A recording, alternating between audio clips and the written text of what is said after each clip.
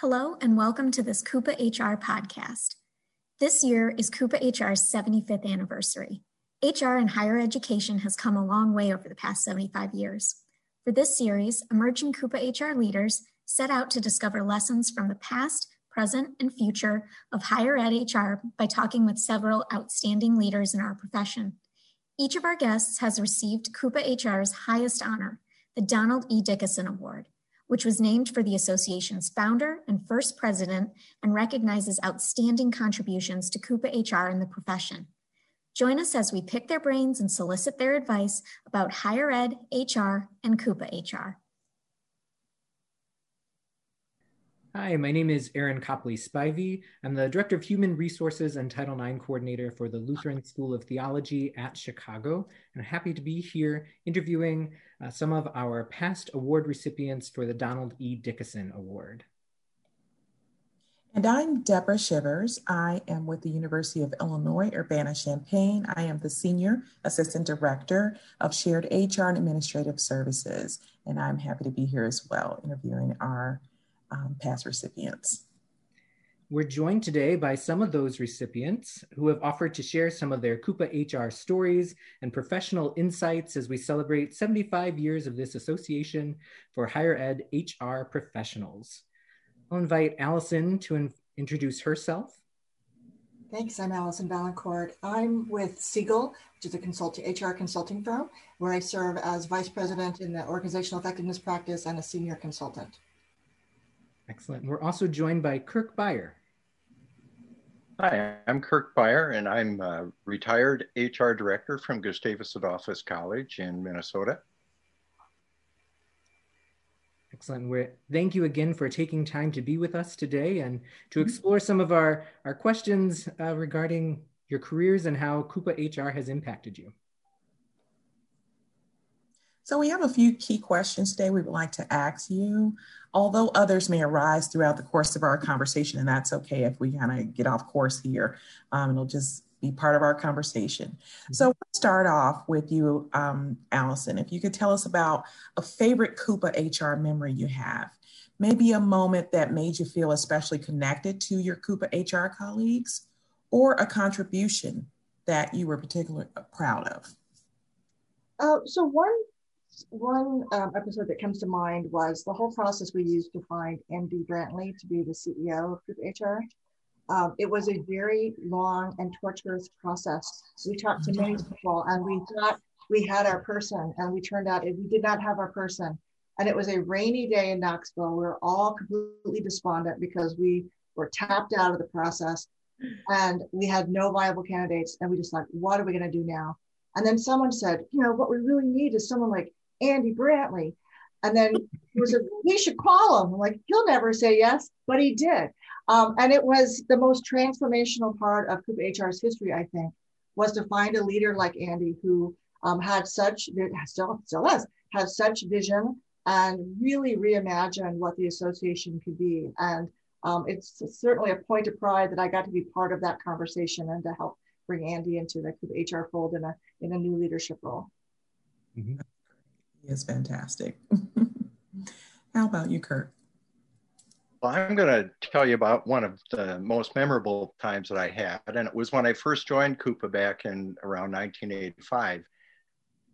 The office at that point was located in Washington, D.C., and one of the things that they had as a learning opportunity was a White House briefing every year. And so I went to the one in 1986, and part of that briefing, we actually had a meeting in the West Wing of the White House and a briefing there. And the person that briefed us was Clarence Thomas, who at that time was in charge of the Equal Employment Opportunity Commission before his time as a justice of the Supreme Court. And so that was a particularly memorable time, spending the time with my colleagues in the West Wing and having the opportunity to talk one-on-one with Clarence Thomas. It was really a good experience. Great, wow. Wow, yeah. What an unexpected experience. And I love, kind of the scope of the answers there, being, internal and external and what those opportunities really range. That's That's amazing. Mm-hmm. So Kirk, we'll bounce right back to you for our next question. What skills would you say you've learned or cultivated that have been most important to your success as a leader?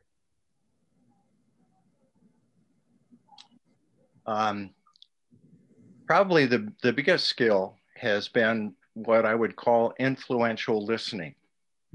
And that term was actually coined, as far as I know, by Adam Grant, who has written recently the book Think Again. And I've been really inspired by that. But with influential listening, it's not just hearing what people say, and it's not just listening to what they have to say, but in a way, being able to persuade them to maybe rethink the way that they're approaching an issue. And so I think that has been something that has been particularly helpful.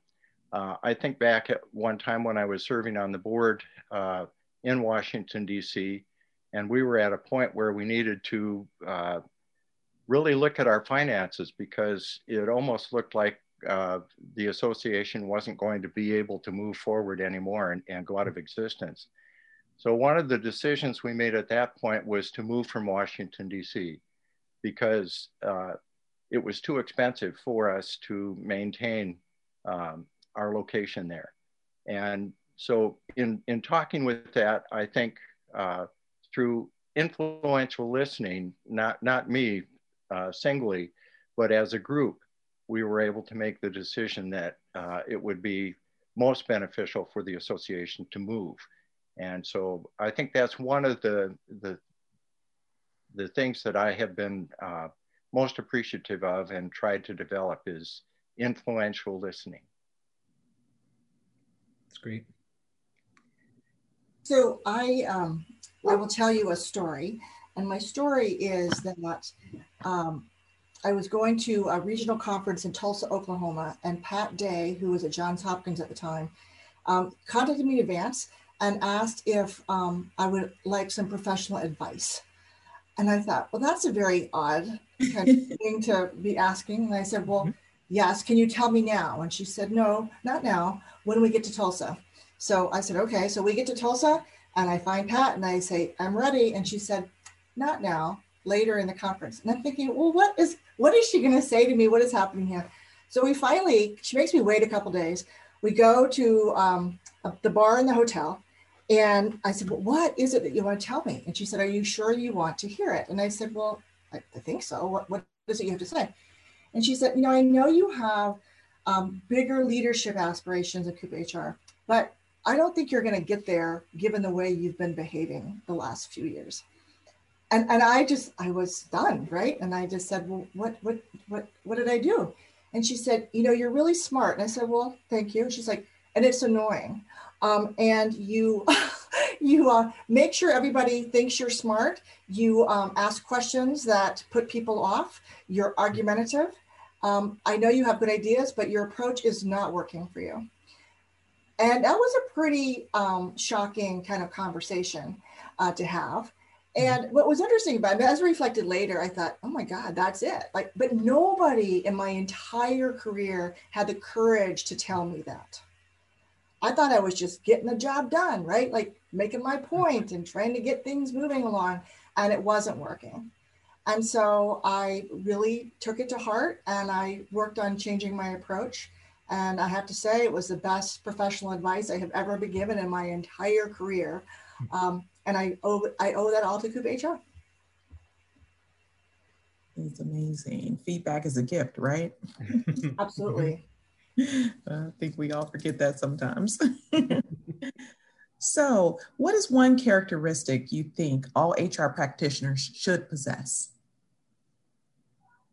And Kirk or Allison, either one of you can take that. Well, I think one of the things that's most important is, as an HR practitioner, you have to have empathy, because without empathy, you are not going to be able to understand where other people are coming from. And I think that's particularly important in the HR field.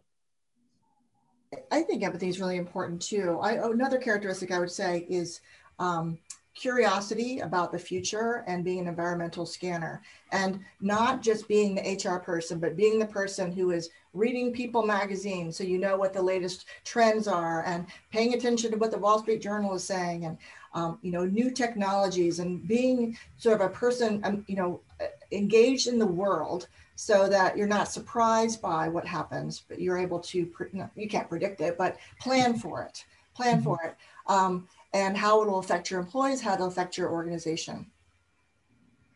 Yeah, yeah, that people focus and that environment focus, right?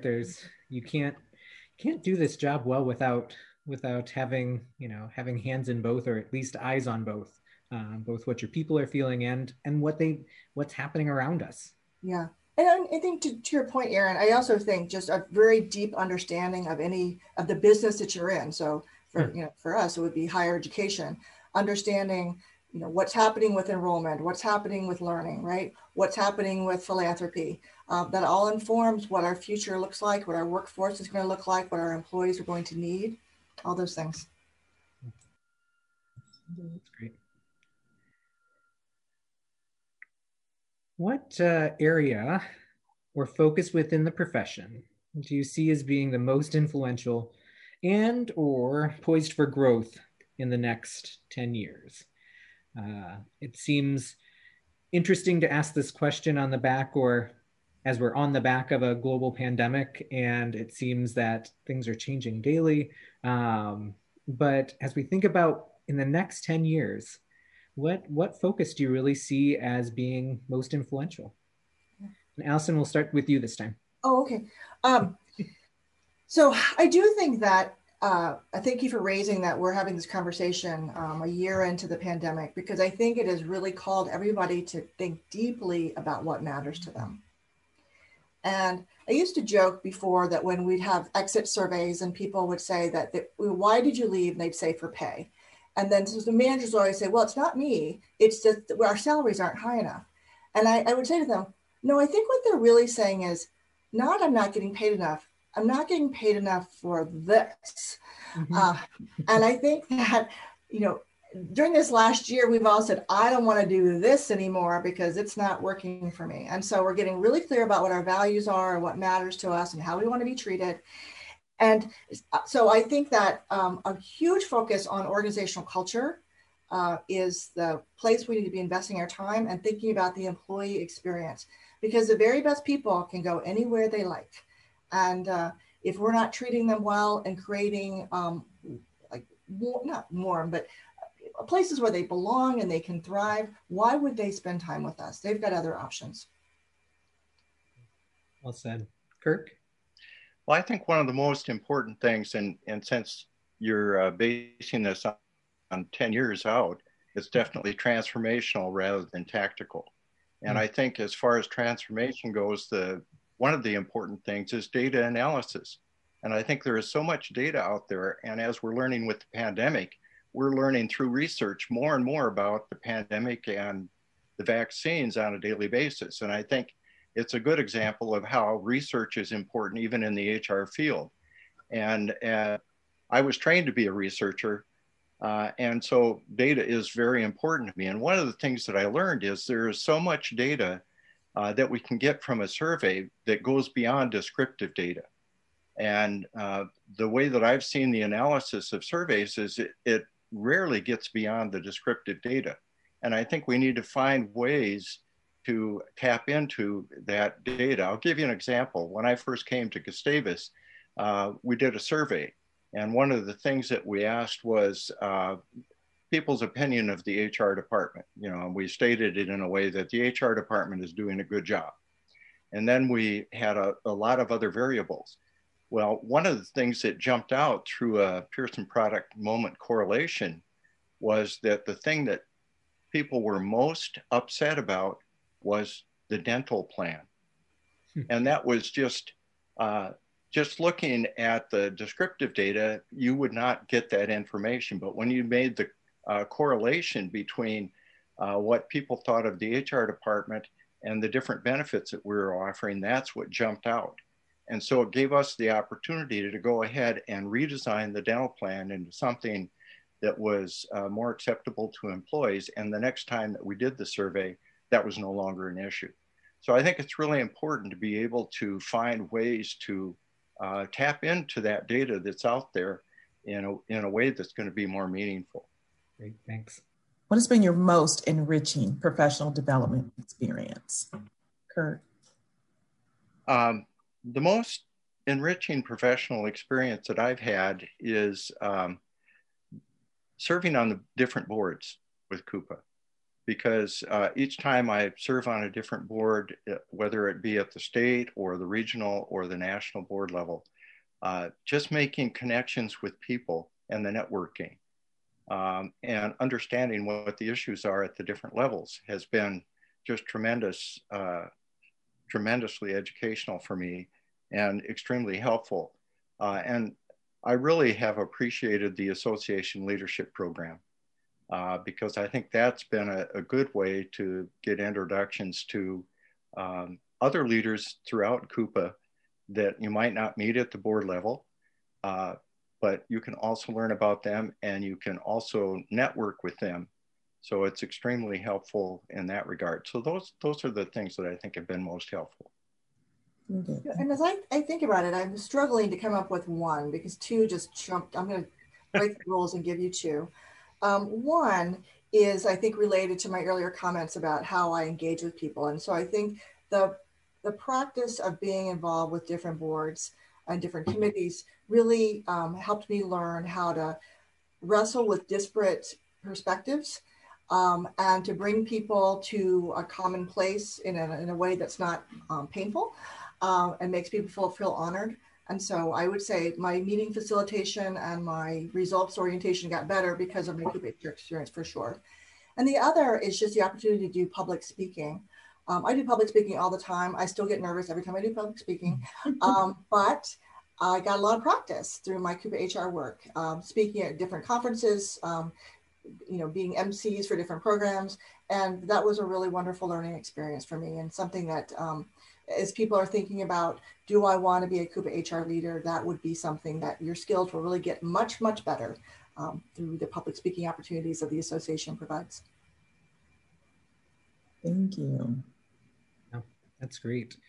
Appreciate all the answers to our small list of questions, but I think, the value that you brought with the insights, that's immeasurable. Any parting remarks or any wisdom that we haven't gotten a chance to talk about that you would want to share before we close our time together today? I will just share that my last sort of official duty with Coupa HR was at an association leadership program in Tempe, and I was past president, and so that was done. Like that was my last night as past president. And I was talking to Jack Giarusso, who was on the board then, and I just started to cry. And he's like, why are you crying? And I said, what will I do now? Because I had been so involved for a decade and it was a lot of my life and my dear, dear friends. And I was just so distraught that it was coming to a close and I just could not contain my emotion. And I just remember him trying to comfort me and I could not be consoled. Now the good news is I have found life after Coupa HR, so all good. There is life afterwards, but I will never forget what a remarkable experience that it was. And I appreciate still being connected with Coupa HR, even though I am retired, and being able to stay abreast of what's happening in the field, especially in higher education. So that's very, very valuable to me, and I really appreciate it. Great. Well, we want to thank you both for your time today, the wisdom that you continue to bring to this organization and how you continue to shape, even in retirement and as, you've moved out of prior roles with Coupa HR is just tremendous. And we're absolutely grateful beyond words for that. But we thank you both for spending some time with us and look forward to being able to share this with the rest of the association. Thank you for the opportunity. Appreciate it. Thank you. Thanks.